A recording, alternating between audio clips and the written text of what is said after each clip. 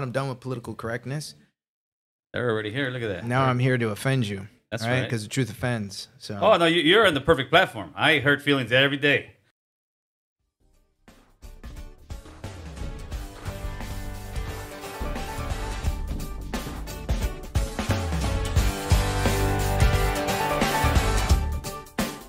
I had like 15 different wasps' nests all over the house, and so PestCal came out, they took care of it for me. They did it at a really low price, and they were really efficient. They got it done really quick. I wouldn't recommend any other company to do this kind of work. My attic was infested with cockroaches. I kept calling around to different companies. I'm like, I gotta get this done today. The best company is PestCal. I called them up, they gave me a great price. They came to my house that day, they gave me an estimate. It was perfect, it was lower than everybody else, and they're an amazing company. You should give them a try. They did some awesome work in my house. Hi everyone, my name is Kevin. I'm the owner and operator at PestCal Exterminators. We focus on rodent and insect control. We give you a free estimate. We're licensed, bonded, and insured. We get the job done right. Thank you.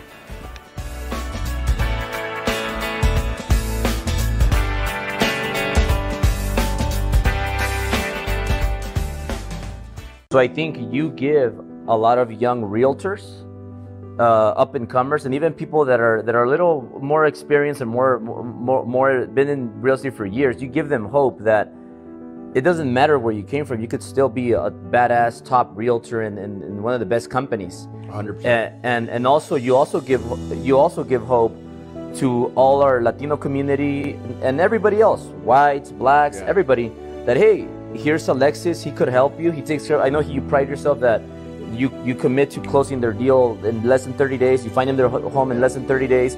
You move fast. So if you guys are looking for an agent that is going to help you sell your house fast, it's going to find your dream home fast, you got him right here with Alexis Ubeda.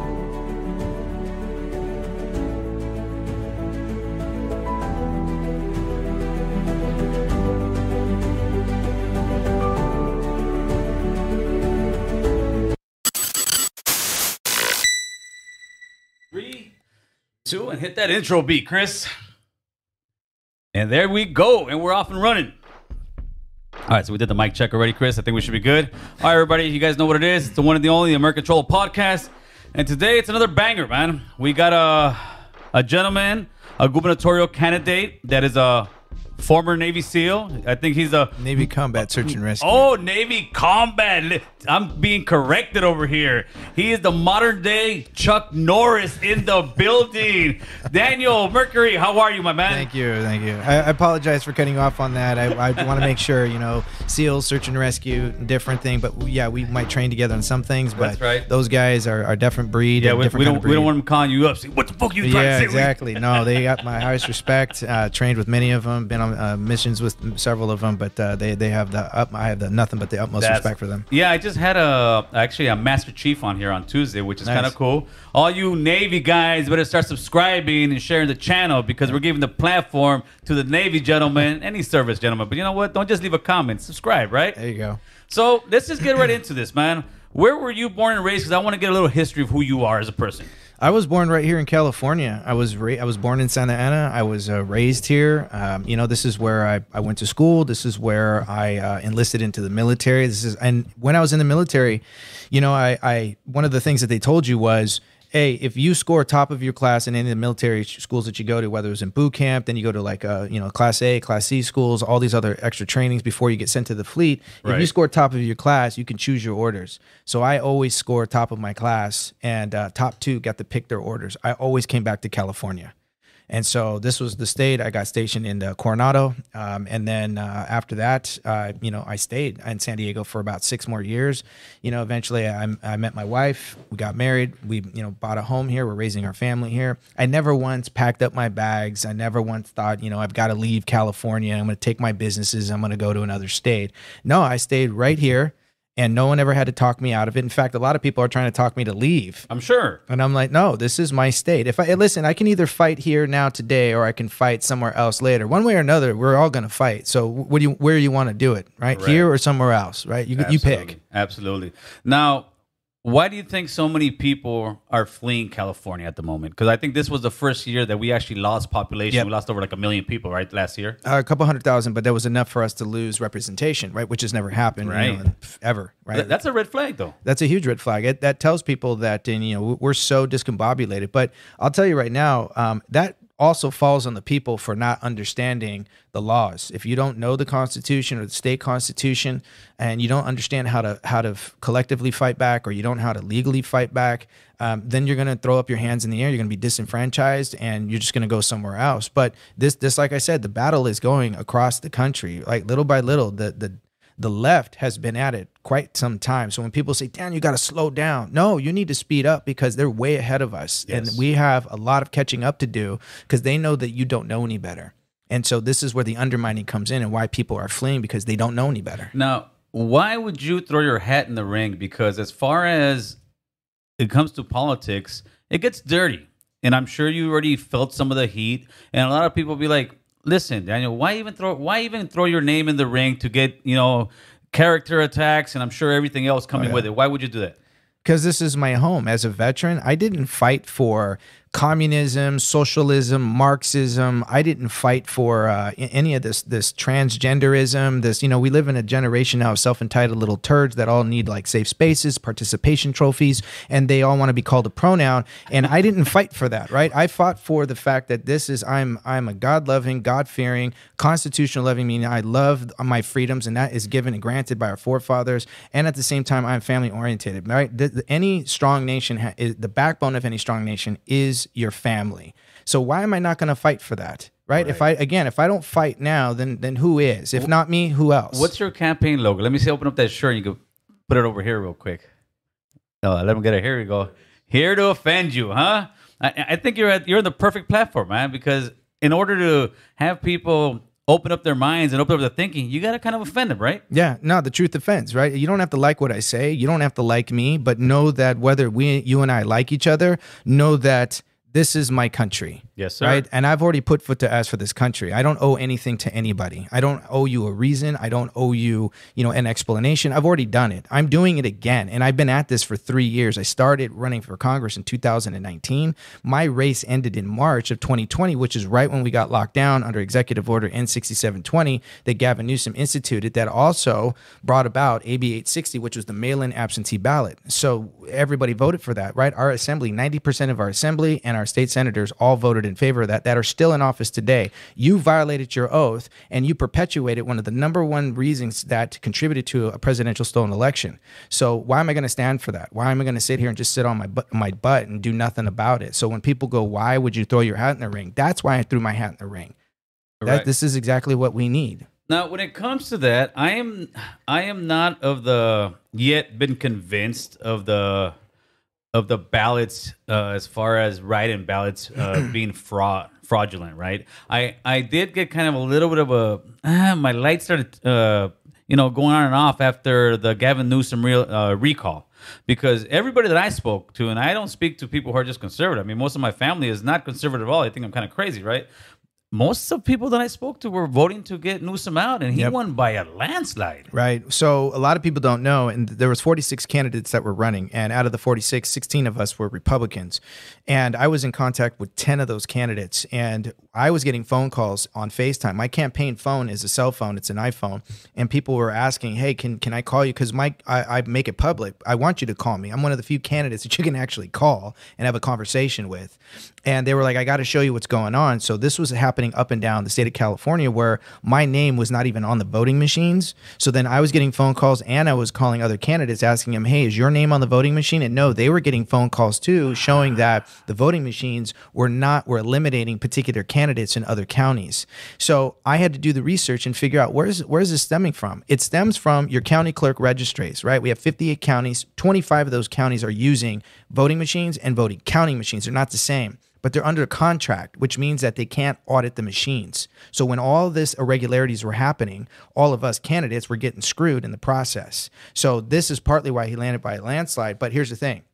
There's only historical relevancy with gubernatorial race is max 12 million that ever come out. We got 40 million Californians. Right. 12 max have ever come out roughly for a gubernatorial That's it, race, huh? which means the left only have to focus on 60-70% of that. That's it. That's 6 to 7 millions. How many did he get? 7 million votes. Yeah, that's And then all they have to do is keep the rest of us at odds with each other with a faction of parties, whether you're left wing, right wing, moderate, conservative, right, blue party, green party, purple party, Whig party, all these different parties, and none of that means anything. But to I me. think that's the problem, Daniel. I think what happens is this, man. And you'll see it in the comment section. You'll see people off the bat right now saying, "Oh, he's a Republican. Screw that guy." I think that happens so often that it gets villainized that if you're a Republican in California, all you want is to build more places. All you want is you want to oppress the poor. You don't want to give anybody any help. That's the narrative that's going out there. What do you say to those people? Well, one, that's rhetoric because it's not true. And this is why I tell people as a veteran, I never once gave a crap about whether or not we were going to come back and we were going to, be surrounded by more Republicans or Democrats or nonpartisans or any other party. That did not matter to me. In fact, the Republican Party, I have a video out there that shows that I have voiced out against the California GOP because I've been actually attacked by them. I've also out there where they have tried to get me to utilize my veteran status to raise them money. In fact, my campaign manager was on the conversation where we were talking to some of the people that have been operating behind the California GOP who helped get Reagan into office.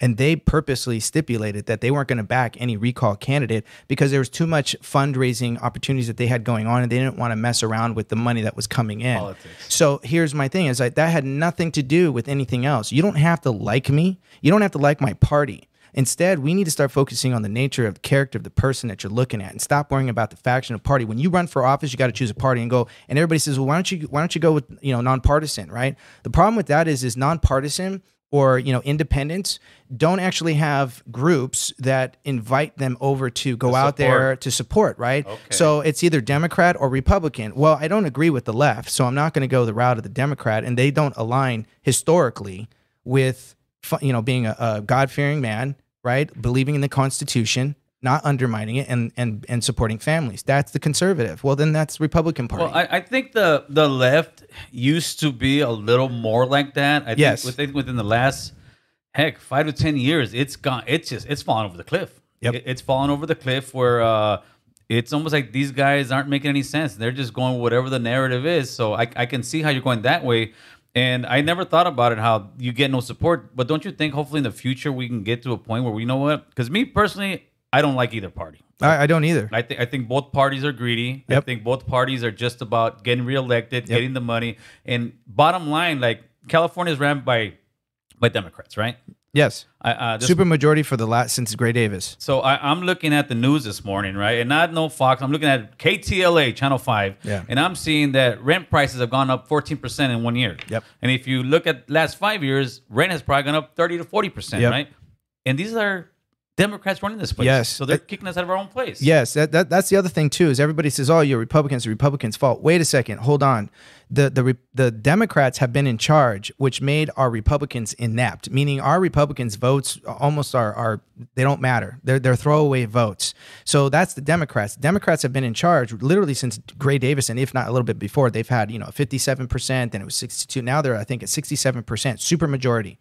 So that means over the last 20 to 30 years, they have been the ones in charge of everything and all the legislation that has been passed, not the Republicans. Yes. So when you scream it's the Republicans' fault, that's rhetoric because, well, they're not in charge. They have no say. That's correct. So your Republicans are pretty much rhinos because the majority of them want to stay in office, so they swing the votes in their favor. For people who don't know, what exactly is a rhino? Republican in name only. Oh, Republican in name only.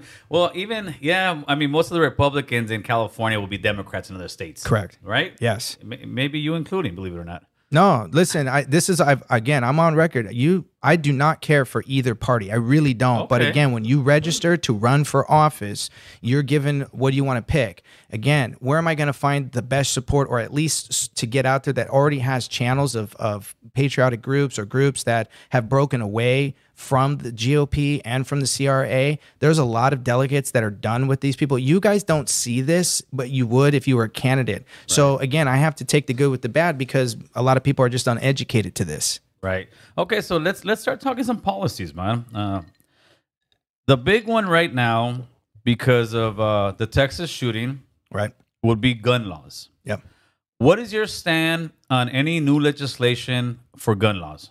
So none of the legislation, when you look at the Constitution, it shall not be infringed. That means you cannot abrogate it, you can't abridge it, you can't undermine it, you can't draft any egregious legislation that would prevent you from keep and bear arms, right? So keep, bear, and arms. Keep means it's always going to be in your hands. Bear means to actually hold, to withstand, standing your ground, and arms, anything that's going to help you to protect and defend, irrelevant if it's a gun. You have a right to bear arms. So that cannot be infringed upon. What they're doing is they're trying to pass more egregious legislation that we have on the books already that are red flag laws. Red flag laws border on pre-crime, right? Like the Minority Report. We don't arrest people for pre-crime. You can think about committing a crime all day long. We can't arrest you for that. I can have a bad vibe all day long. Can't arrest you for that. Yeah, but if you're plotting to commit that crime and actually trying to do something, then you can't be arrested for it. No, you can't. You cannot. If I can sit and draft things down all day long, I can be investigated, but I can't be arrested. You cannot arrest somebody unless they committed a crime, right? People think, I'm going to run that person off the road, but they don't really do it. That's a red flag law. So if somebody says, next door, my neighbor, he's got a new gun and he broke up with his wife or whatever, and so now he's kind of going berserk, he's screaming, he's breaking things or whatever, he's got a gun. Red flag laws allow the police to come in and put them on a no-fly list and then remove their guns. You can't do that. That is against the Constitution. Well, let me throw this one at you. When the Constitution was written, the founding fathers, first of all, had no clue that there would be social media, that there would be the type of guns that they have today. At the same time that they wrote the Constitution, women could not vote. Slavery was still legal. So, the Constitution, it's a living, breathing document that changes here and there and should change, right? So I am for not taking anybody's guns away.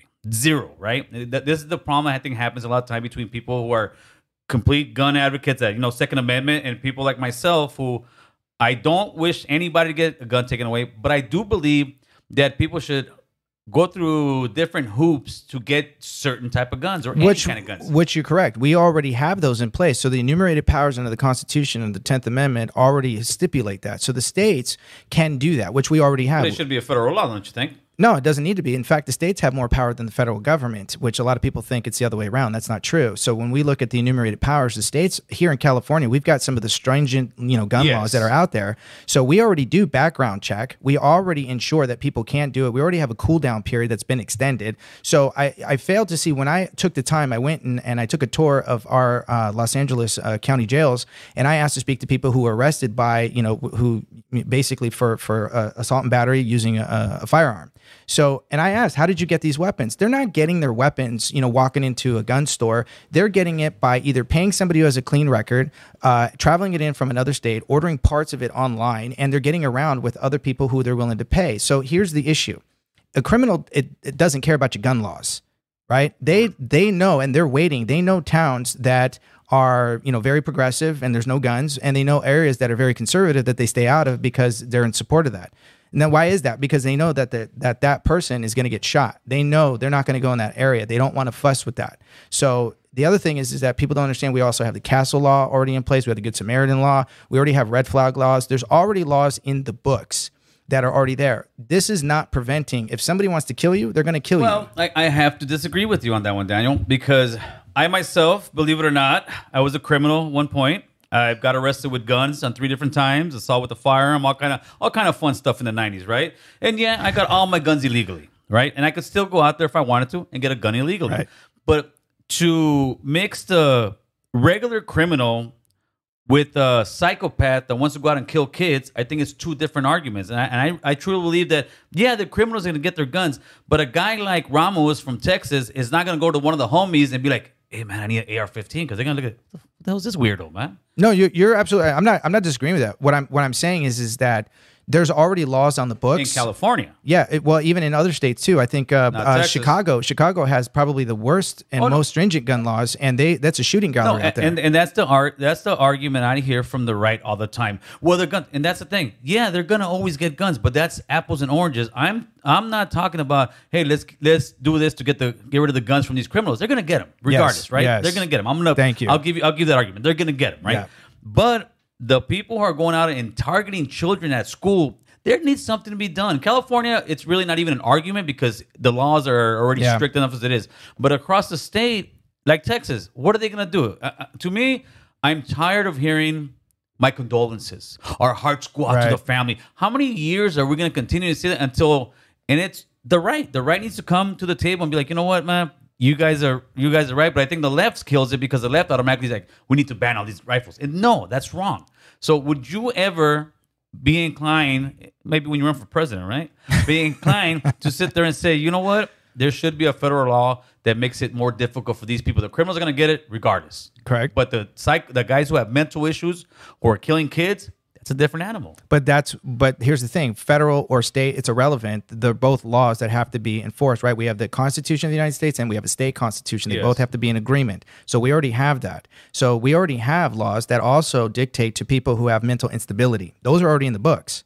Right? In California, In California. Well, no, multiple states have mental instability laws that don't allow for people to get them. But there's not a federal red flag law, though. It doesn't matter if it's a red flag law or not, which we do have here in California, whether it's in other states. Again, that's a state power. Even if the federal government says that the states can override, because the states have the power to push back under the enumerated powers. But you want to know, like, what can we do? Some of the things that every state is different, which is why they have their own state constitution, because here we're prone to earthquakes and fires and stuff like that, whereas other states, tornadoes and floods. So so everything's going to be slightly different. But we also have, we have borders, we have open borders. So we have illegal gun trafficking, drug trafficking, human sex, child trafficking, and our borders are wide open. So this is a lot of this comes in as well. Why would you leave it open, right? Why would the left, you said, right, I agree with you, the Democrats have been in charge. Why would you not isolate that and then investigate every single container that comes in? They don't. They do less than 5%.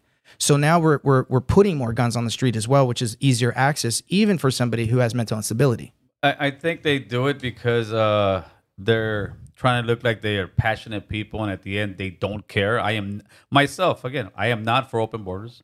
I am for, closing up the borders, making them a little harder for people to get in. But at the same time, I'm also for a pathway to citizenship, which, as far as CaliMac, which a CaliMac, if you don't know, it's Central American, Latinos, Indigenous, Mexican American, Chicano, right? That's the brand I push, right? As far as CaliMacs go, both parties, whether it's Democrat or Republican, as far as immigration, we'll turn to immigration now, have not done anything other than the left will sit there and just say, we'll give you the open border. The right will sit there and just say, close the border. You as a governor, what would you do in California to kind of mend and make both sides happy?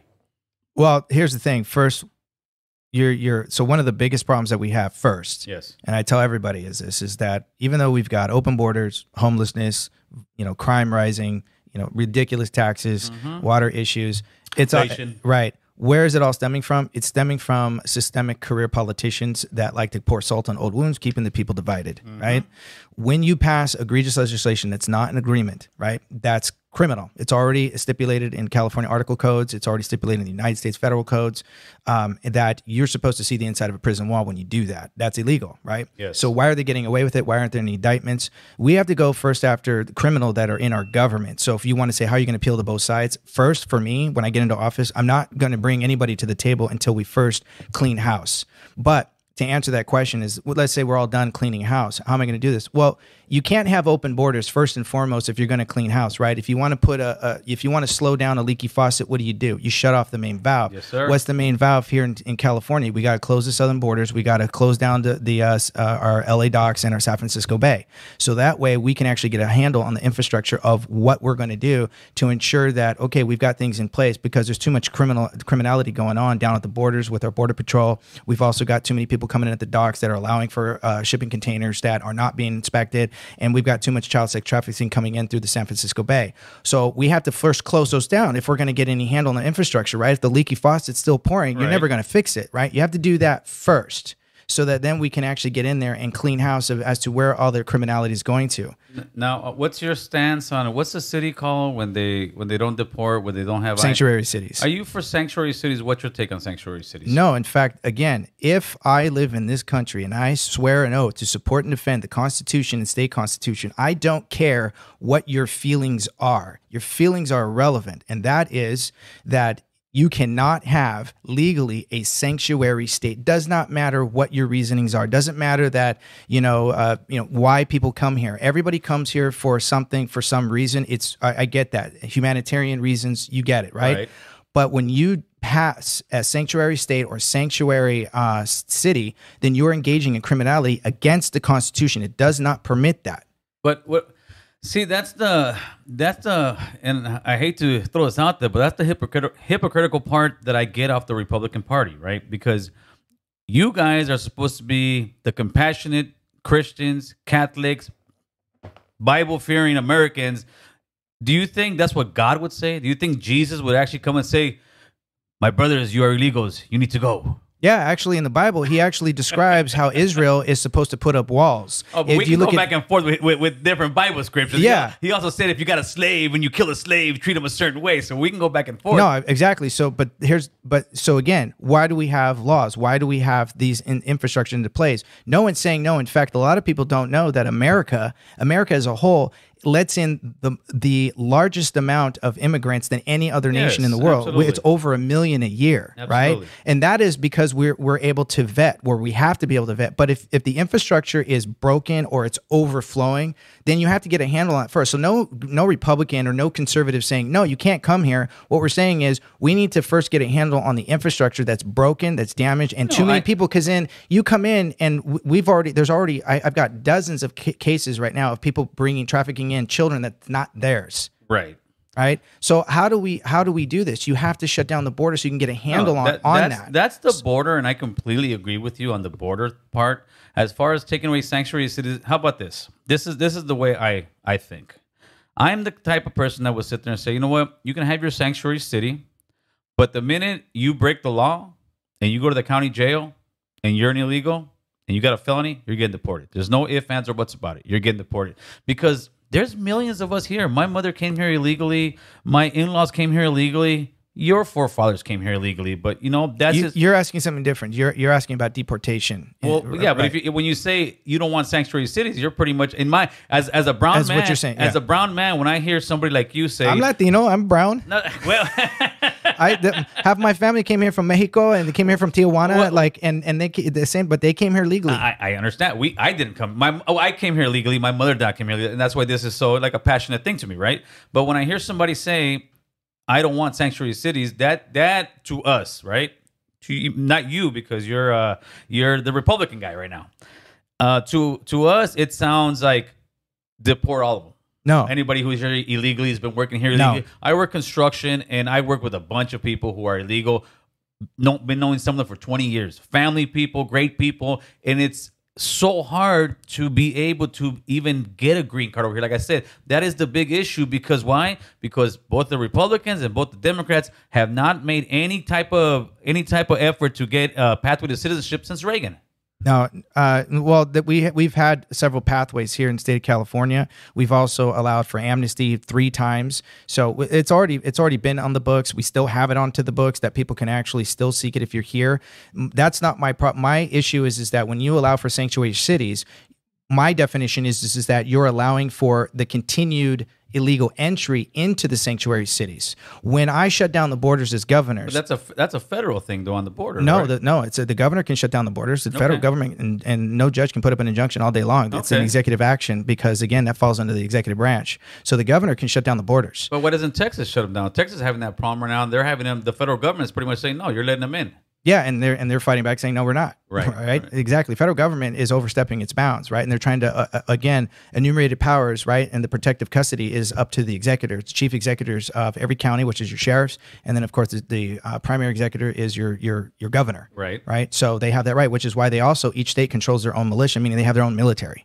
So it's up to the governor, and the governor can do this, right? Yeah, the federal government doesn't have to like it all they want. But my point is, getting back to the sanctuaries, is that no, if you're already here, I'm not for separating families. I get the fact that a lot of people here are going to, request amnesty. They're going to request, to come here and sanctuary. They're seeking asylum. I get that.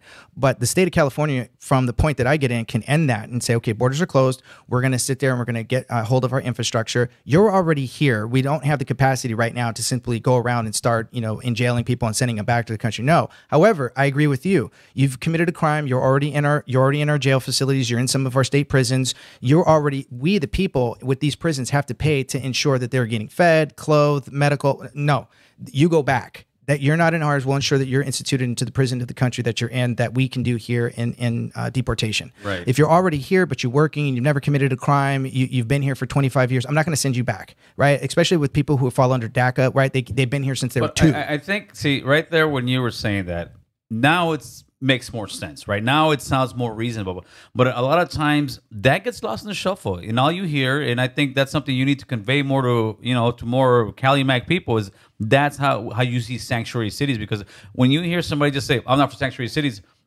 most people are like, "Oh, screw this guy." He just no. Sanctuary cities. A sanctuary city is the permissibility of allowing the continued effort of allowing illegal entries to keep coming in. When you end the sanctuary city, it doesn't allow for any more of that illegal entry to come here, and then no one can touch them. No, because then that also impinges upon the sovereign that's here, the national that's here, the taxpayers that are here, the people that are legally, lawfully born here. Now, again, if you're already here, you've not committed a crime, right? In order for us to get a handle of that, you have to end the borders. You have to do this. There's no other way around that, right? Because then it makes sense. The other thing too is that amnesty is still in play, and it's been in play several times throughout. Many mayors, have allowed for this. Previous governors have allowed for this. Ronald Reagan did this. So at what point in time, where do you draw the line? Well, I think where Reagan went wrong was he did it. Me personally, I believe he did it just to get the more of the cheap labor in there, right? But he didn't follow through on his promise of closing the border, and that's why now no Republicans want to jump on board of any kind of pathway to citizenship. But I believe that if you get a governor as yourself, would you be the type of governor in California that would push for, what, dude, we need to make a pathway to citizenship? Because right now it seems like we as Cali-Macs, we elect people because, especially in California, come on, we're like 40 to 50% of the population over here. 40%. Right. Well, 40%, 50% with the illegals. That's why I say 40 to 50. You can't forget that 10%, baby. So let's say we're 40% of the population. If we truly got united, we can pretty much take this ship wherever we want. And if somebody like you were to get elected, would you be the type of governor that would sit there and look at brown people and say, you know what? No, you guys don't deserve to become citizens. You get in here. My parents got here legally. You guys do it the way I did. Or would you be the kind that would have some type of compassion? Say, you know what? The people who are doing right, taking care of business, yeah, I will fight for you up in the federal government. No, and I'm already on record saying this. I'm already on record stipulating with some of our farmers. I've been in multiple interviews where they have asked, hey, listen, we have a lot of workers here that have come here. They've been here, working for me on this farm for 15 years, never committed a crime, but they're illegal. They don't want to go back. What's your state? Because then it also affects some of their businesses because, well, that's their working, and that's their employees. Yeah. So they're trying to protect them. No, again, that's why I've already said, and I just said it here, right? You've not committed a crime. Yes, you came here illegally. So that you did break our laws. But we understand we already have things in place where people are seeking amnesty. They're seeking, a refugee status. We get that. Asylum. It's understandable why people come here. That's why I said earlier, Absolutely. We get that. But when you continue to have and you perpetuate an open border, then you can never get it, and you can't have sanctuary cities. That's an issue. Which is why I say you have to close the borders. You have to end the sanctuary status, because ending a sanctuary status too tells people who are trying to come here there is no more of that. I understand that. And so yes, it's true, because if you open up the borders, let's say right now you got, 20, 30,000 people at the border, right? Yep. Some of these borders, you let them all in, guess what? The next week, there'll be another 30,000 yes. coming in. And there is an issue, but when you bring that up, you hurt people's feelings, and they'll call you a racist, and they'll say you're a bigot, but in reality, you're the guy trying to manage the problem, right? Yes. So, and I'm trying to, and you have to do it legally. You have to respect the will of the people, and it has to be something that is in agreement with the Constitution, because if you don't have that, you can't call yourself a nation of laws, right? It's not going to happen, right? Absolutely. So how do we do this? This is how you do it. You don't have to like it. It's not going to be agreement with everybody, but you've got to draw that line somewhere, and we've constantly stepped over that line. Agreed. Okay, let's talk about crime and punishment. Dun, dun, like they do on TV, right? Crime and punishment. It seems that after the last couple movements, right, before the election, that happens every 4 years. You guys will see every 4 years a new movement will come, right? That now it's a time for us to hug the criminals. We need to help the criminals. We need to, embrace them because they have issues. What is your take as far as what Gavin Newsom is doing as far as crime in California? So Gavin Newsom has emboldened the criminals. There's no getting around that, right? I get it. Listen, I grew up poor. I grew up with no food. I grew up walking the gutters of the street. I grew up, in thug territories. I grew up in California where it was difficult. I had 2 alcoholic parents. I didn't go out there and look across the street and look at some of the kids that were playing in the neighborhood because they had their own remote controls. They had all the G.I. Joes in the world, and I didn't have anything. I didn't go over there and say they owe me that. And I never blamed anybody else for the abuses that I went through. I went as a kid, I got up and I dusted myself off. I remember I started working at 10 years old, picking up a bucket with dirty old towels and some palm olive underneath the sink. And I knocked on doors and asked if I could wash their car at that time for $2. And I did that for 30 days so that I could earn $60 so that I could buy a Nintendo cartridge, right? Yes, or I could get a remote control car. And I did this for months. And by the time I was 12, I went and I got a newspaper route. There is no excuse. If there is no accountability for what you do, then crime is going to continue to be perpetuated. Right? Yes. There's no excuse. If we're not going to hold you accountable, well, then we're accountable to no one. We're accountable to nothing. And if it feels good, do it. And oh well. And now we got to cry boohoo for the attacker. But what about the victims? Right? Yes. The laws were meant to protect. Here's the thing. Because we have the Constitution is designed to protect the people. Because the people are the sovereigns. The people are the ones who are not subject to the laws per se that are not common law, right? They are the authors of the law, which has already been ruled when you look at Yickwu versus Hopkins in 1886. It's still standing to this day.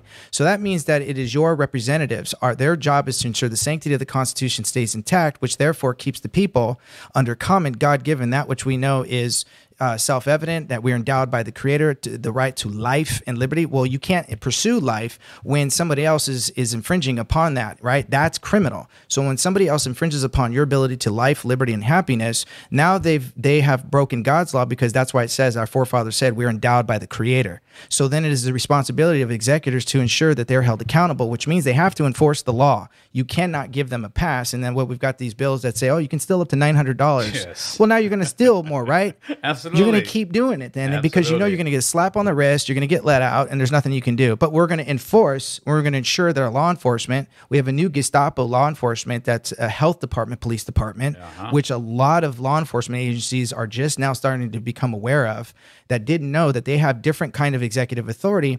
But you can be imprisoned for, not, showing your putting on a mask or showing your papers, right? They're trying to do this everywhere. And this is then giving the excuse to the criminal, and it's undermining the sovereign, the citizen, the taxpayer, that they have no protection, right? Well, under the 14th Amendment, you have equal protection under the law. Well, if you don't have equal protection under the law when the criminal gets off. Yes, sir. Now, let me ask you, we're talking about criminals, talking about guns. Again, I was a former criminal, former, right? Would you be inclined as a governor to let somebody like me, who has not been in jail since 1997, come out of 99 on parole, discharged honorably in 2000, would you be inclined one day as a governor to let people like us, who are ex-felons, who are living normal lives, to be able to carry and bear arms? Yes. How many years? After you've served your time and you're done with your probational period, right? Because it depends on your crime. Some people are on probation. We put a watchdog on you. Like, depending on your crime, you're either on probation from 1 to 5 years. Right. So now you've served maybe 2 to 5 or even 10 years. Right. So you've already been judged by a jury of peers, which means you went through a due process. Right. The only people in a court of record that can take away your rights is a jury of your peers, not a judge, not the magistrate, not the lawyers. They're just there to ensure everything goes smooth. Your jury of your peers under the Constitution took away your rights. They put you in jail. You served your time. Then you are given a watchdog, a probational officer that ensures that you don't have a propensity for doing it again. Right. You're done. Now, how many years have gone by? You served maybe 5 years. Now you're on probation for 3 to 5, right? And then you've decided to continue to work anyway. You've never committed another crime, and you've exceeded 10 years. Yes. No, you deserve your rights back. You've already served your time. You've already proven yourself to not do it again. Why would you not be given them back? You have that right. Yeah, that's one thing. I know a lot of people who are in the same situation, living normal lives, and they're like, man, I can't even have a gun legally in my home. No, that's the thing too. That's your property, right? The right to privacy, the right to defend on the California state constitution. There's nothing in either the constitution or the state constitution that says that you cannot, after have serving time, that you cannot actually have that back. The states then do come up with these laws where you were a felon, so you can't have it back. But then that denies you the right to defend yourself. So that abrogates Article 1, Section 1 of the California State Constitution, and your right to life and liberty, which abrogates the Declaration of Independence. You can't do it. So you don't have to like me. You don't have to like what I'm saying, but that's constitutional. Absolutely, man. Now let's talk about my favorite subject. Now I can't call them the homeless anymore. They're now the unhoused. Right? Yeah, right. They changed the language to change perception, right? You can't call them kids in cages. You got to say migrant facilities, right? There you go. Yeah, the unhoused, which I will say in my own investigation is about anywhere from 85 to 90% really drug addicts. Right. What do you think California is doing right? What do you think California is doing wrong? I don't think California at this moment in time is doing anything right, and here's why. So, since 2019, it's almost doubled, right? Of the homelessness, we carry 170,000 homeless here. We carry the majority of the homeless in our state. So, what a lot of people don't know is that most of our major metropolitans usually perpetuate the problem because they can claim a crisis. Whenever they can claim a crisis, that means that they can request more federal funding. Well, where does the federal government get their money from? The states. Where does the state get their money from? The taxpayers.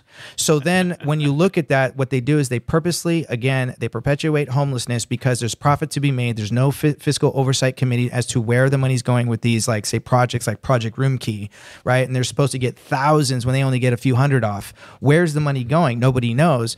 And because there's no fiscal oversight public committee, right? It's like they got the fox watching the hen house. We have no idea, and we keep paying on this because of the contract clause, right? So what we look at is Article 1, Section 10 of the United States Constitution. What that says is that the states cannot come up with a law to prevent the obligation of a contract. I'm paraphrasing here.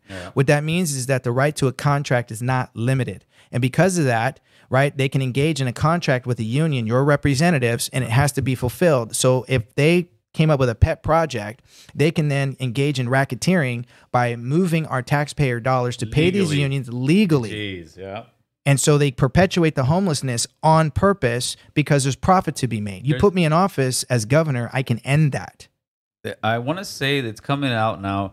Each one of these units that they're making on their Proposition H, I believe it is costing 800,000 units per apartment. Where do they get these numbers? Yeah, no, those are all, again, those numbers are not real. Right, but because a lot of the money gets cycled through, and it gets back ended to their pockets, route to their parties. They can invest it into a retirement pool. So a lot of people don't do the research on this because it's painstaking, it's painful. It's taken me years to figure this out. Is it like those movies where they say the government charges for a roll of toilet paper $2,000? They say, do you really think they're paying $2,000? Right? Is that what California's doing? Pretty much, yeah. And because, I mean, over here we got a bunch of little small homes. This is one thing that upsets me a lot as well, right? It seems like a lot of the homeless places are always put in minority homes. Yes. I mean, minority areas. Yep. Am I wrong for saying that? No, you're not. And why do they keep doing it? Well, because, again, and this isn't to be insulting, but the fact of the matter is, it's because of the fact that they know the educational rate is low.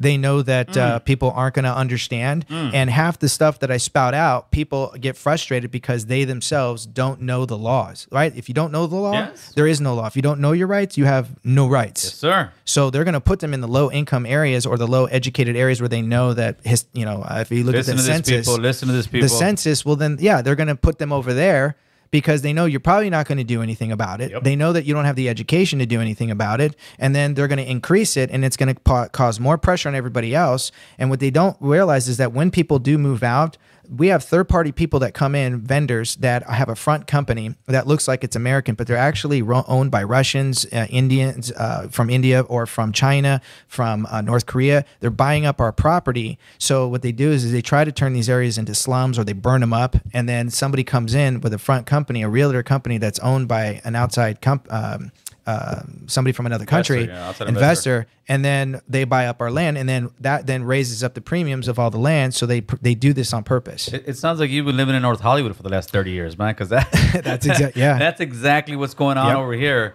The meeting we had last 2 Saturdays ago, At the parking lot, you had nothing but tiny homes, those homeless ones that each tough shit cost $85,000, right?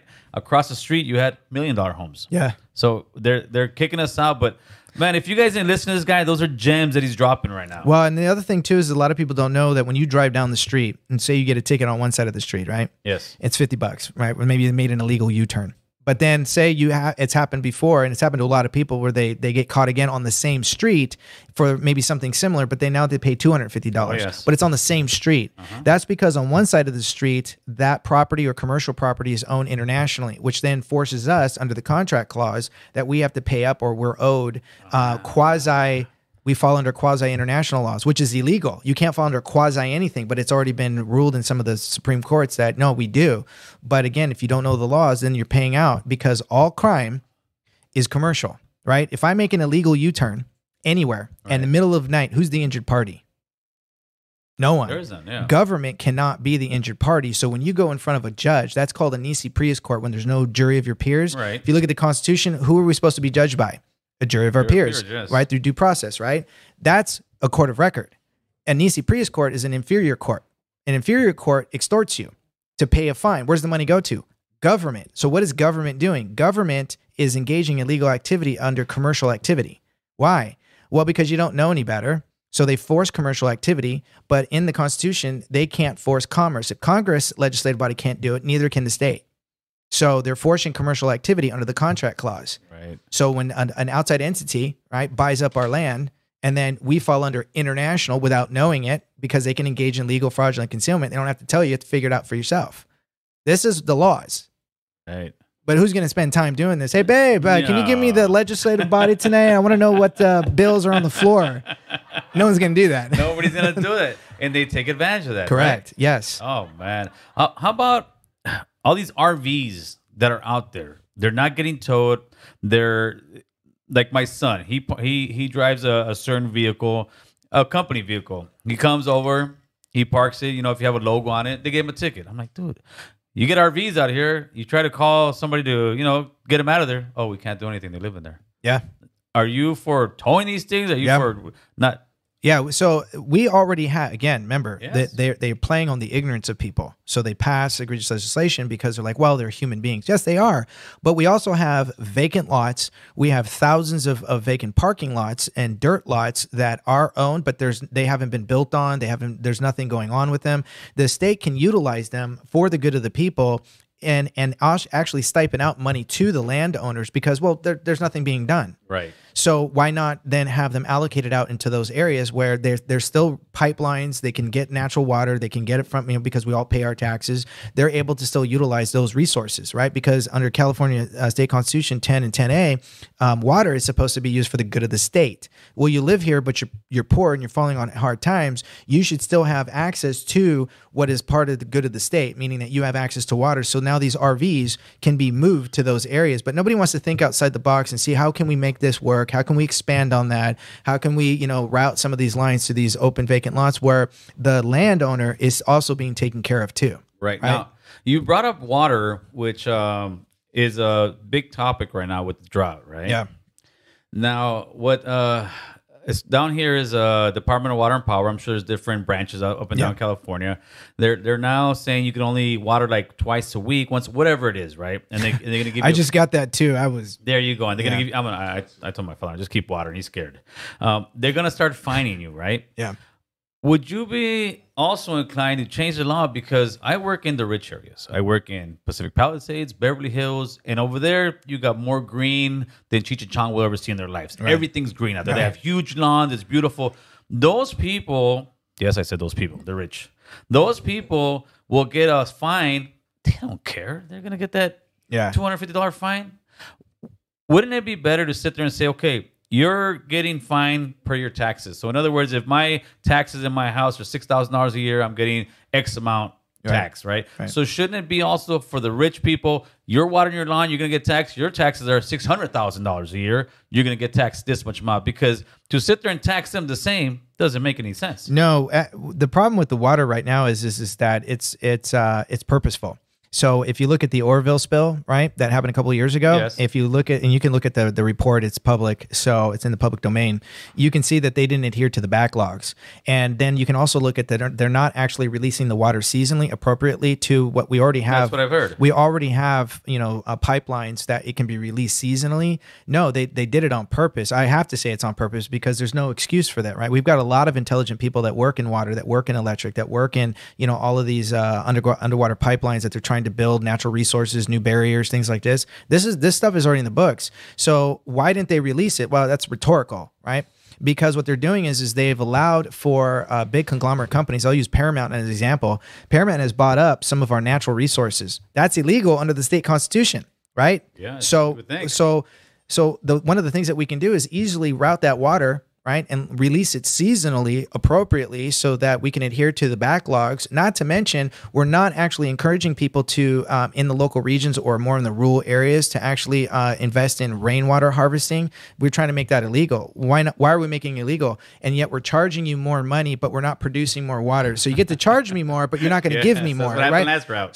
So where's all the water going? And we have already, I think it's 3 desalination plants working here in California, but they won't let them to expand. And we've got a whole ocean out there that we can desalinate. Why aren't we doing it? Again, it's not about that. It's about trying to control the people.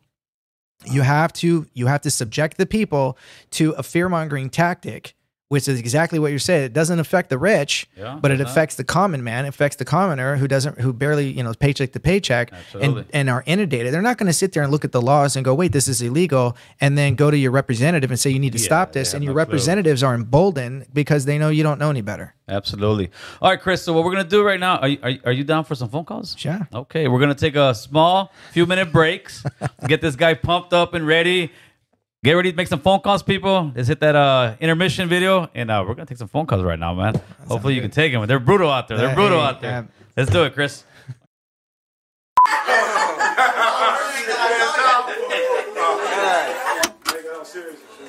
Yeah, it got intense right Yeah, so that's all, yeah. There you go. Right there, perfect. So hold that. All right. Do it. Let's go. They never wanted us to make it. Yeah. Everything that we possess, we had to fight and take it. I think the president is smoking weed, bumping This for my his dogs. making a living out my misery. Yeah, that Pee Wee clip, bitch. Yeah, hey.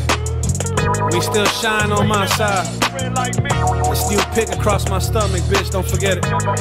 Yeah.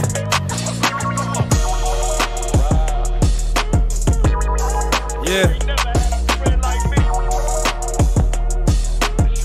Check the spill, look. Forever thuggin' and I love it. The steel pick across my stomach, this a gang motherfucker, and I put nothing above it. I don't leave if I don't tuck it. If I tuck it, I'm gon' bust it. We be taking lives cause our attitude is fuck it. Fuck the other side, we ain't letting up for nothing. Your relatives a rat, that's the end of our discussion. Ain't nothing to a goon cause we do it out of love. I saw my dog Hearn when they hit him with that slug. I saw his mom cry when they bury him in mud. I hold his little girls cause I know they need the love. I was only 15 when the homies put me on. We was turned up in the hood, fuck a club. We was shoplifting so we kept it G'd up. There ain't no other clique like them fucking P-dubs. We ain't testify, we ain't never fold up. Shot him in his chest, now he laying. You know I do it out of love. And if I gotta catch a slug, tell my girl I love her. Look out for my sons. Tell my little girls I'ma look out from above. Squeeze the fully auto till you empty out the slugs. Yeah, cause you ain't never had a friend like me. Yeah, and you ain't never had a friend like me. They try to kill us. We was barely even teens. It didn't matter though, we had Berettas in our jeans. We had killers on our team doing shit they never seen. I bought my first caddy, I was only 16. Remember Pop screaming at us, we was on the street. Looking for the enemies, looking for the fiends. Every quarter ounce became another pound of weed. We were doing robberies to help each other eat. I caught a couple years, he was shying on the streets. I still remember Cubby always hauling on his heat. Posted at the taco shack, I saw the enemy. jeans. It was broad daylight when the homies start to squeeze. Smith Park with my dogs, always looking for some freaks. If your bitch in the hood, then your bitch was on her knees. Cruising down with you, we will hunt enemies. We do it like the Lakers, we keep shooters on our team, motherfucker. And if I gotta catch a slug, tell my girl I love her. Look out for my sons. Tell my little girls I'ma look out from above. Squeeze the foliado till you empty out the slugs. Yeah, cause you ain't never had a friend like me.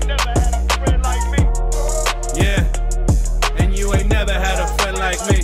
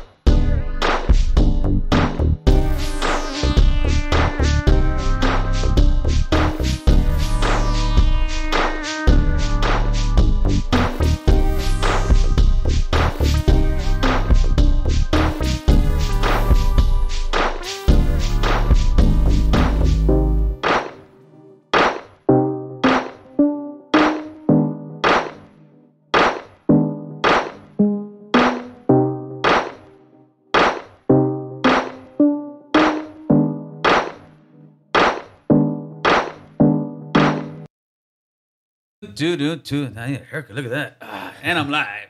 Hey, Chris, take that battery thing off right there. Click like 4 times. 1, 2, 3, 4. We are live, right, Chris? We are live. Just don't tell nobody. Don't worry about that one, Chris. Let's hit this one first. Take that battery thing and the SD off of that one. We do all kind of stuff over here. All right, so while we're having our conversation here, you know what I'm talking about, Chris. But I don't know if you're gonna be able to see it.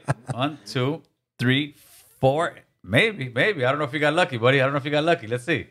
I think Gil's getting beat up by homeless people right now. Oh yeah, there you go. Yeah, I do have the green light by the homeless people. Just to let you know, they want to beat me up. I don't know if you know what the green light means. That means they're all looking for me, man. Yeah. Well, before we get started here, thank you again for coming through. Thank you for bringing me Great conversation, man. So we're not taking the phone calls yet, people. We will in a second. Give us 1 second. We're gonna have a little bit more of the conversation going. Let me make sure this is off.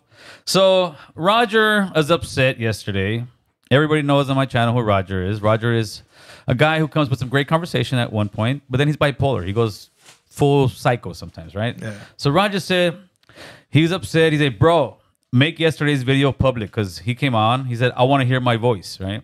I told him, go to members only, Roger. He tells me, homie, you do it members only when you're big time, not running a taco truck. Wow. Screw you, Roger, but he did say, great guest today, so that's where we're getting at. Thank you. But you got to take that with a grain of salt, because that is Roger, right? So, I don't know Roger, but Roger, but, thank you. Yeah, appreciate that. When I think Roger, I don't know if you ever see Family Guy. Yeah. With an alien.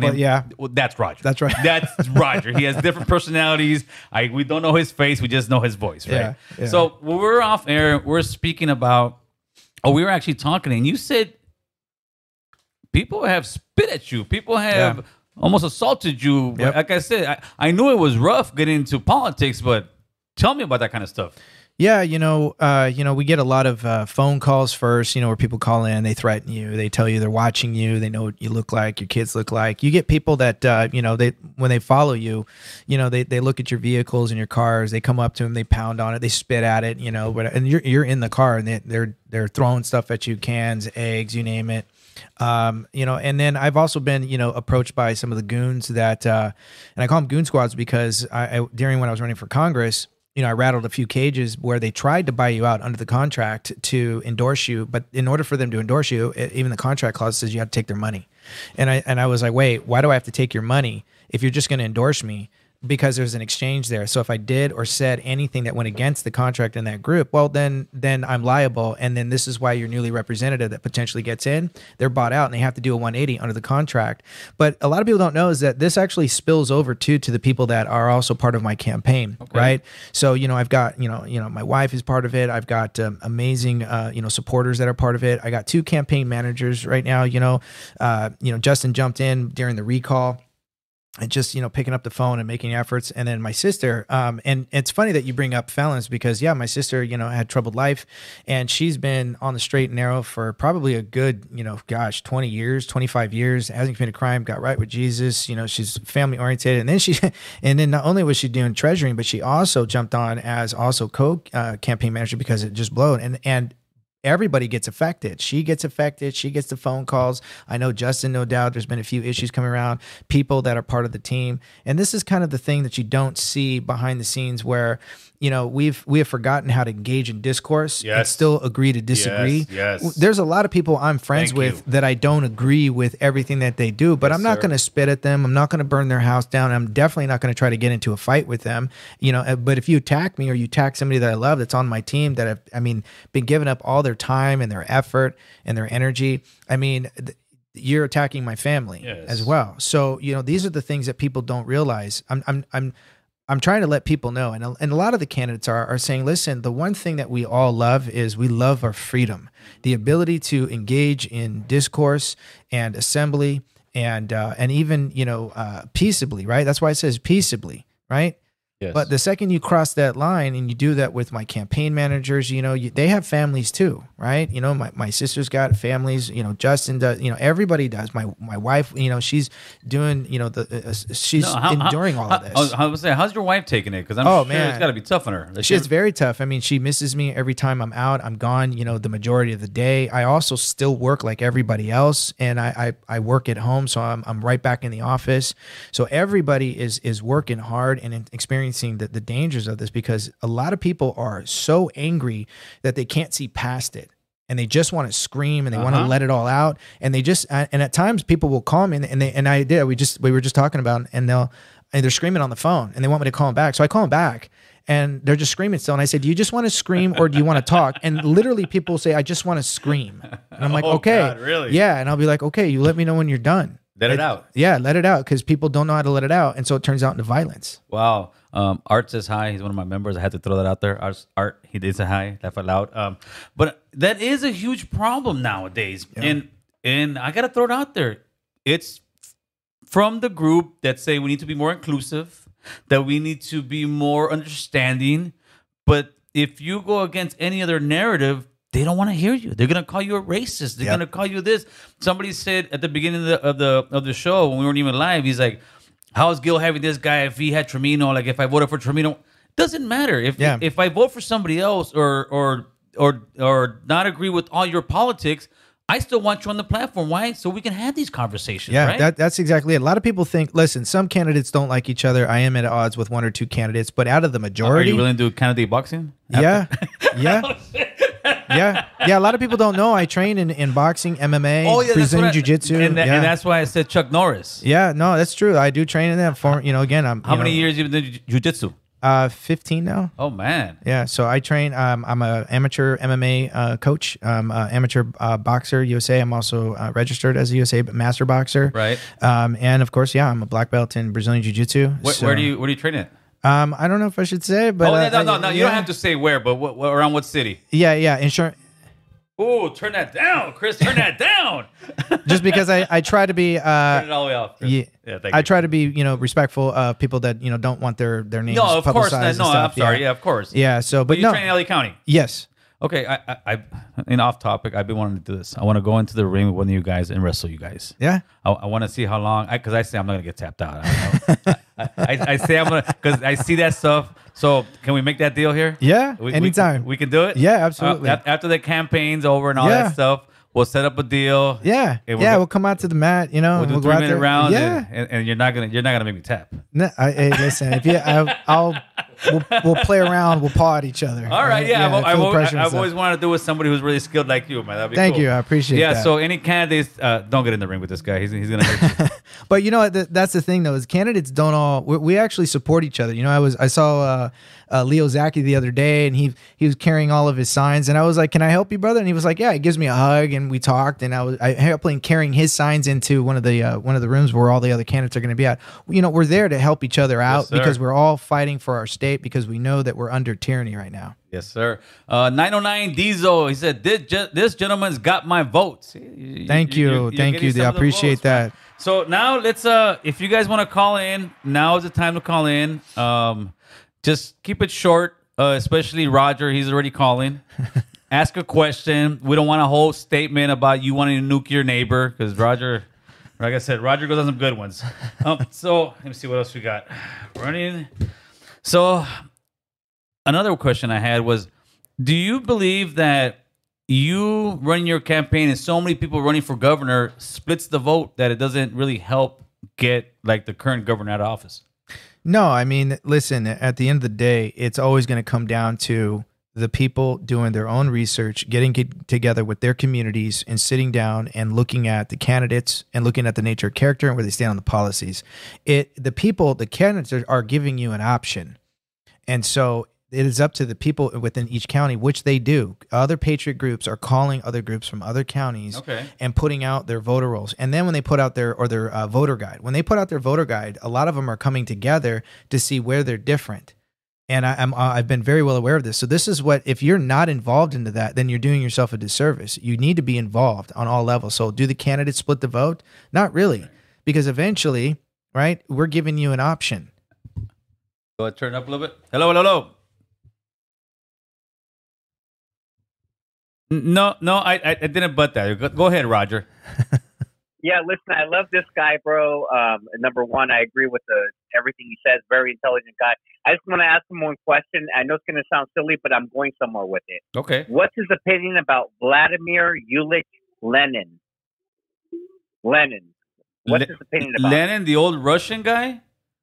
Yeah, the guy who started the Russian Revolution, the October Revolution, back in 1917. Welcome to Roger, buddy. Because he kind of remembers. So I guess. So is it because he looks like him? Is it because he looks like him? Is that what you're trying to say, Roger? Well, now that he says a little bit, yeah. Bye, Roger. Yeah. Bye, Roger. No. Thanks, Roger. I appreciate that. I bet you haven't heard that one before, right? That's the first one. That is the first one. Yeah. Welcome to Roger. Roger, buddy. Thank you so much. I appreciate that. Let's see. We got another one coming in real quick. Give me a second. Call from Danny. Danny, what's going on, brother? Thank you very much for taking my call. For sure. What is your stance on mismanagement of school funds? You're cutting off, Danny. One more time, please.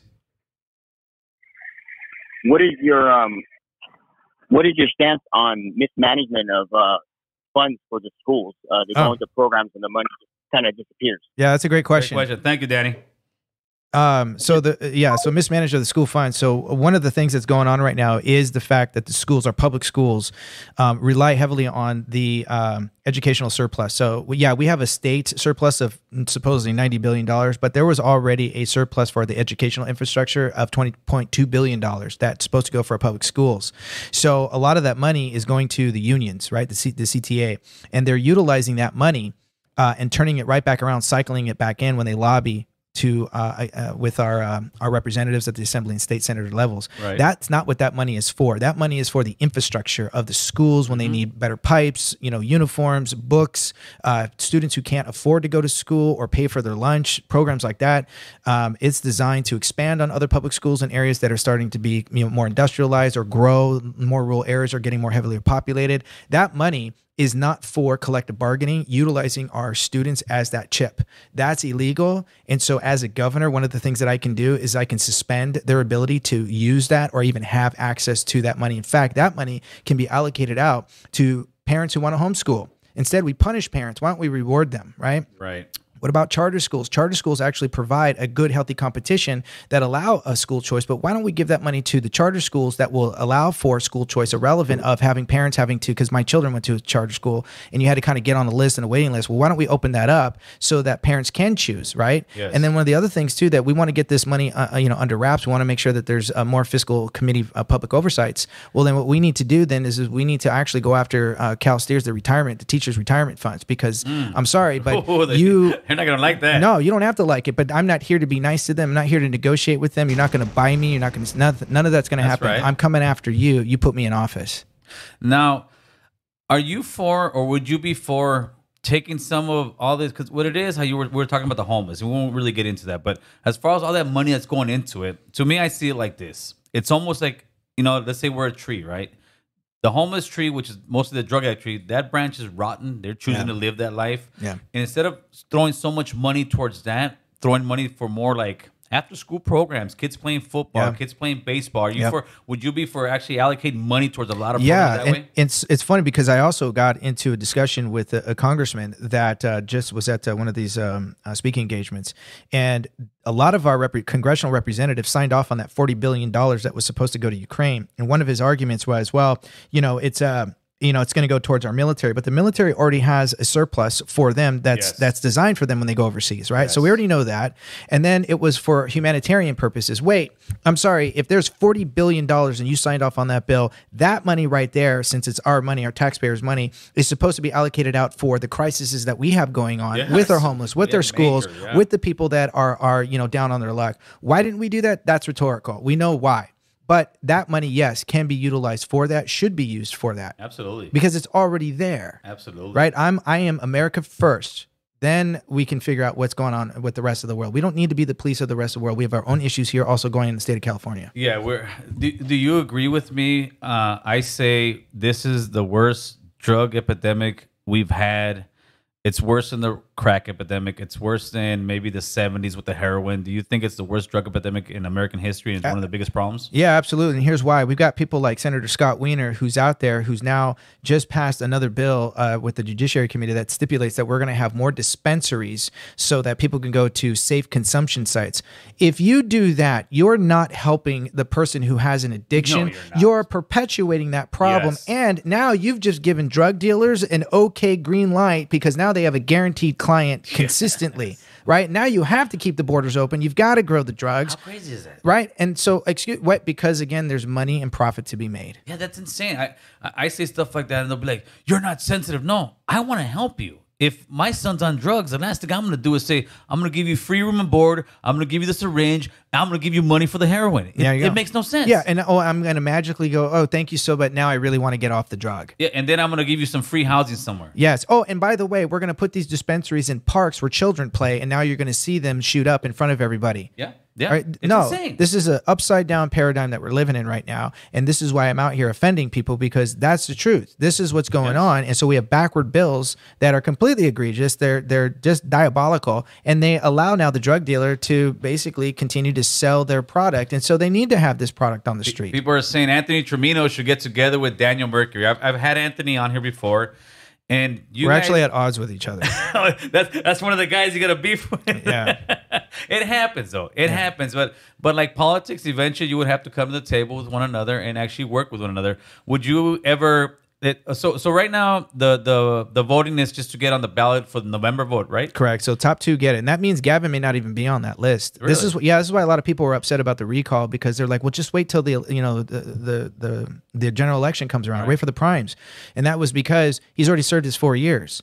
So in California, it's top 2 votes. That doesn't mean he's going to get in. People can vote for somebody else, and he may not even be on that top 2 primary. Right. So it could be 2 nonpartisans. It could be 2 other Democrats. It could be 2 Republicans. Now, without indulging too much or divulging too much, because Trimino sounds a lot like you. He obviously has some different stuff. What is your biggest disagreement with Trimino? He wants to run the state like a business. Okay. When you run the state like a business, you're talking about contractual agreements. Now, if I go back to you and I talk about Article 1, Section 10, like I stipulated earlier today, right? Mm-hmm. The problem with that is that your corporations, your technocrats, and your lobbyists, what they do is they come in and they create what's called a model bill. The model bill is a plug-and-play bill that's sort of uniform. And then what they do is they hand it to your representatives. The representatives, because most of them are lawyers, will adjust the language, move it around a little bit, and then they'll favor that company or that corporation. Mm-hmm. Then what happens is then through the AB-SB bill, they will get and create what's called a guaranteed contract. Under the contract clause, it has to be fulfilled, which means a profit margin has to be met. So when you look at the United States is defined under Section 15 and 15A under Title 18. It says United States defined 15A federal corporation. Well, what's the point of any corporation? To meet a profit margin. In doing so, they force commercial activity, which is illegal. So as a business owner, like him, I'm a business owner, I'm a businessman, but he wants to say, I want to run the state like a business. Well, I'll give you an example why this is wrong. Is it impinges upon a free market, right? It overregulates it, forces commercial activity. And then if we look at, say, the Vaccine Injury Act of 1986, right, that Ronald Reagan signed into law, what that did was it gave immunity to the pharmaceutical companies. And that violated the 14th Amendment. As I said earlier, the 14th Amendment says we all have equal protection under the law. You don't have equal protection under the law when the opposing side has immunity if it causes damage. Yes, so then what the state did and what the government did was it created called a trust. The trust, you and I, through our taxes, pays out into that. So if you get injured, Justin over there and every other taxpayer has to pay into the trust, goes to the Office of Special Masters, which is a judicial court, right? That's outside of the typical judicial system that oversees the money that goes there. And then they pay that out to you if they deem that $250,000 is worth it. Well, guess what? That is commercial activity, running the state like a business, forcing the people to meet a profit margin, and that's one difference between he and I. Okay, very nice. Well said. Tony, what say you, my man?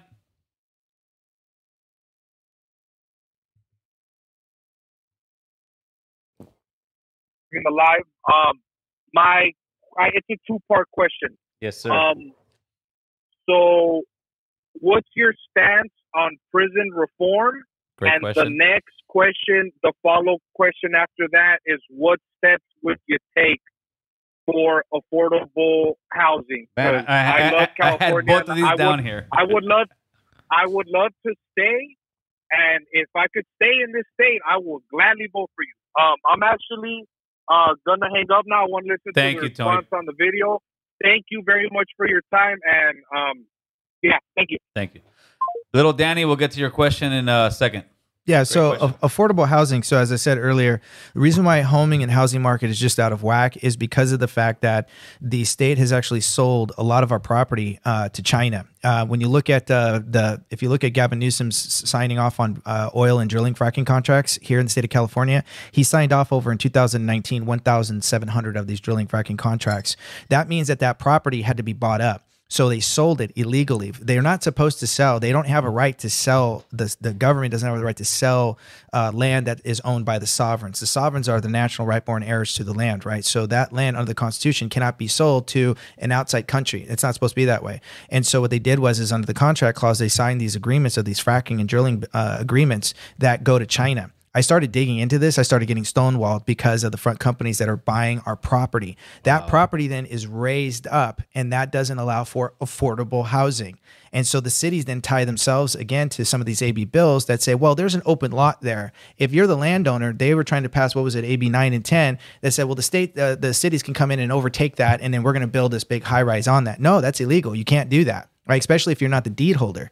So they're trying to remove all these deeds out of the hands of those of us that can actually obtain them. So that's one way that we can, as a governor, I can isolate and nullify all of those contracts. Oh yeah, that's going to start a huge, battle, but this is what I'm here for. I'm not here to, feed the government, I'm here to starve the government and feed the people. So that's one way. When we talk about prison reform, one of the things is you already brought up, right? Everything first and foremost always starts at the home, right? We're not strengthening the families, right? And we're also demonizing men too, right? I always say when it comes to women, right? I think fathers need to teach their sons how to treat women the way they want their daughters to be treated. Yes, it definitely starts there. So when we talk this, we need to start looking at the youth to ensure that they're not going to end up in prison, to actually not end up there because they've done something stupid, they didn't have the guidance, and because we've demonized what it means to be a man.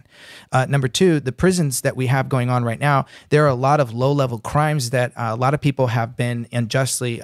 Remember, I said earlier that all crime is commercial, right? So when they read you your rights, right, you have the right to remain silent. Anything you say can and will be used against you in a court of law, right? Yes, sir. They didn't say for you, in support of you, to help you, to guide you, because all crime is commercial, because we fall under Title 18 and 28, which is called admiralty law, right? Law of the sea. That's illegal. So a lot of people, as a governor, that fell under admiralty imprisonment are going to be released under my administration, because you can't try somebody because they couldn't afford it. Would you be for putting more money into the prisons not the prisons, the schools? What I've noticed as well, even though I'm not in school, but I know that the schools no longer really have like wood shop, like actual trades that they used to have back in the days. Would you be inclined to throw more money into the prisons where they would have mechanics, wood shops, and other kind of trades so these guys can come out? Because what I see a lot of times, and I see them all the time, when homies are getting out of prison, they don't know anything. They have no skills. So you're coming out of jail, you're coming out of a violent environment, you're coming out here and it's like, nobody wants to hire me because I have no skills. Would you be willing as a governor to say, you know what, I'm going to throw X amount of money into the prison so you guys can get educated? So my agreement to that is yes, if you're in prison, there was already access, and the interesting thing about that though is it didn't really cost any money out of the state, because a lot of that was already there, given, volunteered, or donated. Right. But then it was removed.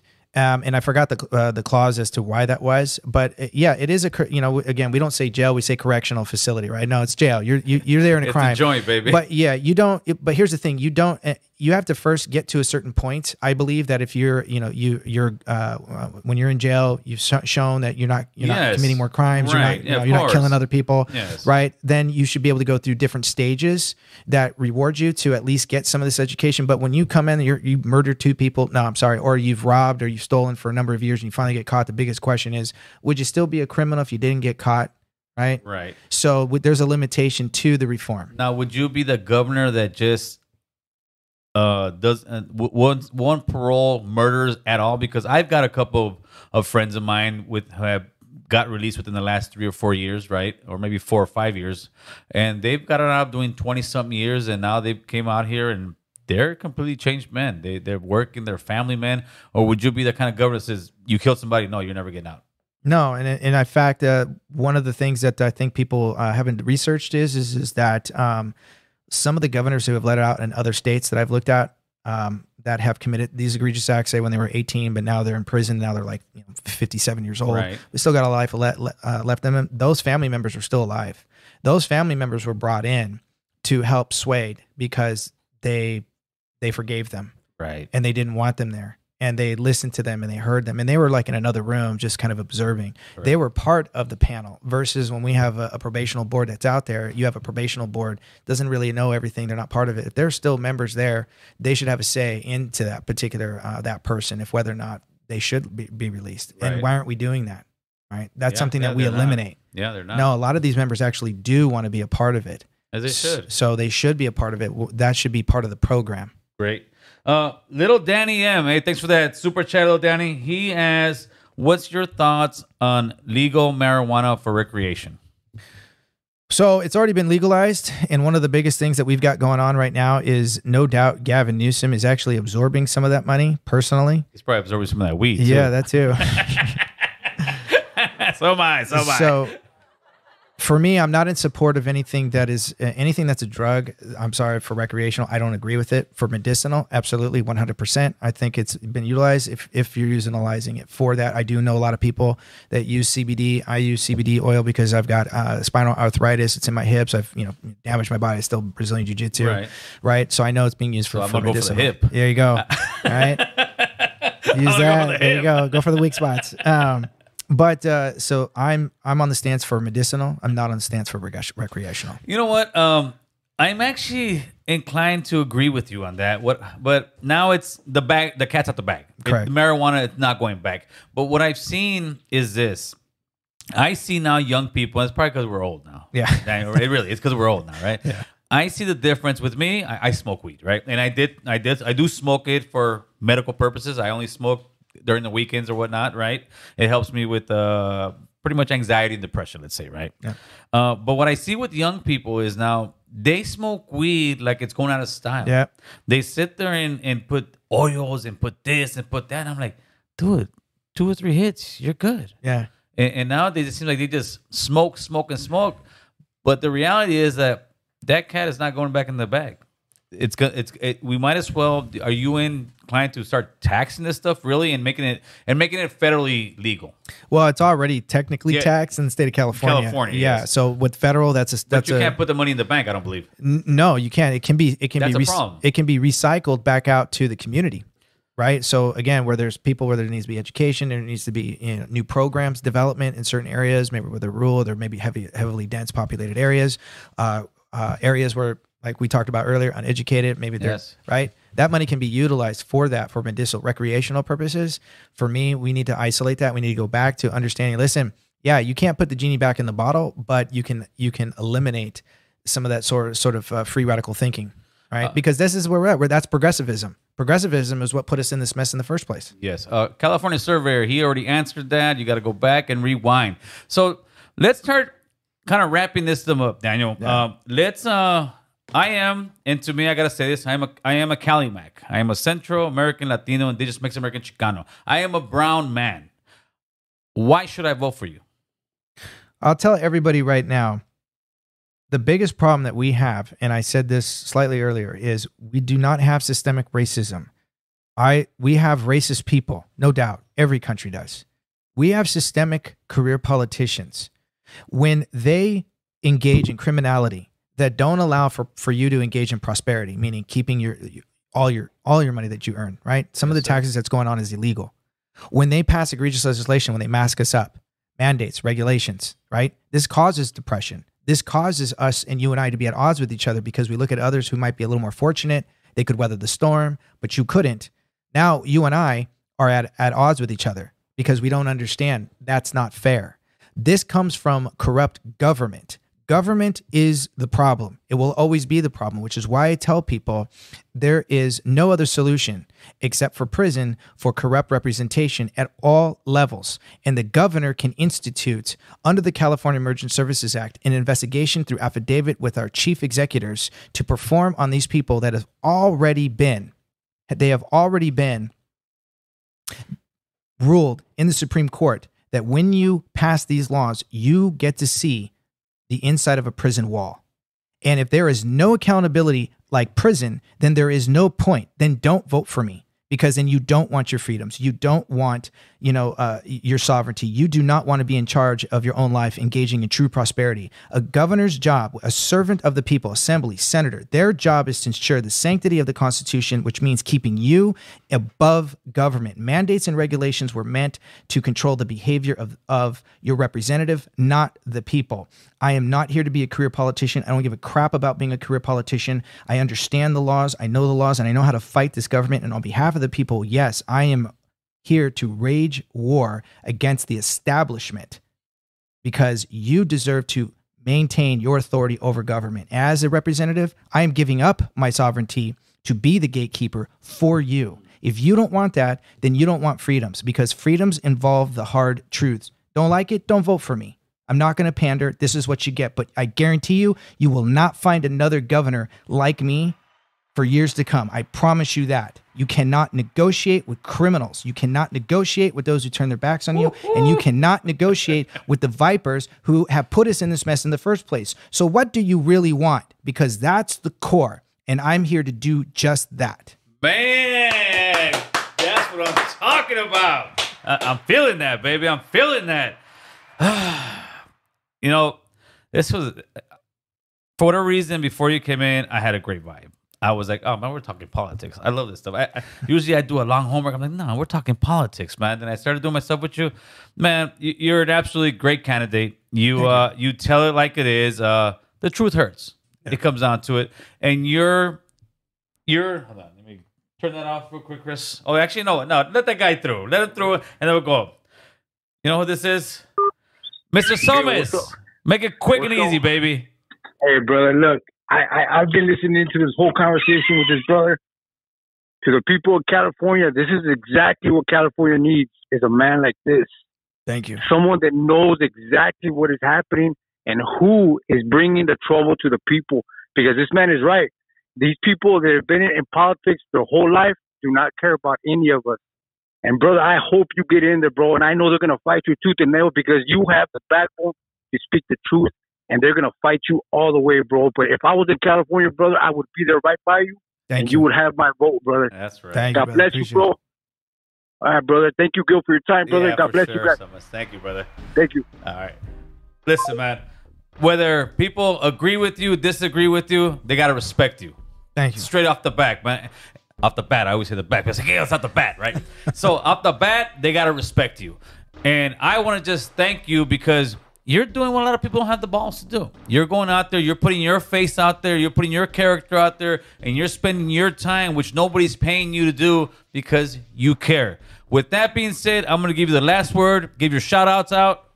Look into that camera, my friend. First, I want to give a shout out to my team, everybody who's been volunteering. I love you guys. I love you. My wife, who's just doing amazing, who's putting up with everything that I'm putting up with. Justin, thank you so much for everything, being my co-campaign manager. And, of course, my big sister, Elena, who has been my treasurer, keeping my paperwork in order, working her tail off. She's been almost to every single event that I've gone to. And so she has been a true, just the right-hand person, praying over me over every interview.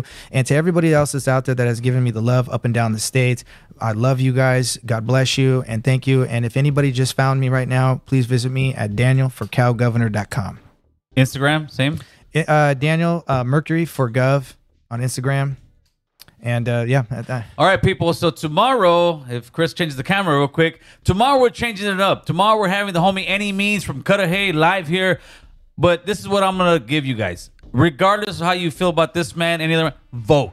Just vote. Just don't get these voting numbers up, people. Whether you like somebody or not, vote, man. Yeah. The problem with us is we don't get involved, and that's why they do what they do with us.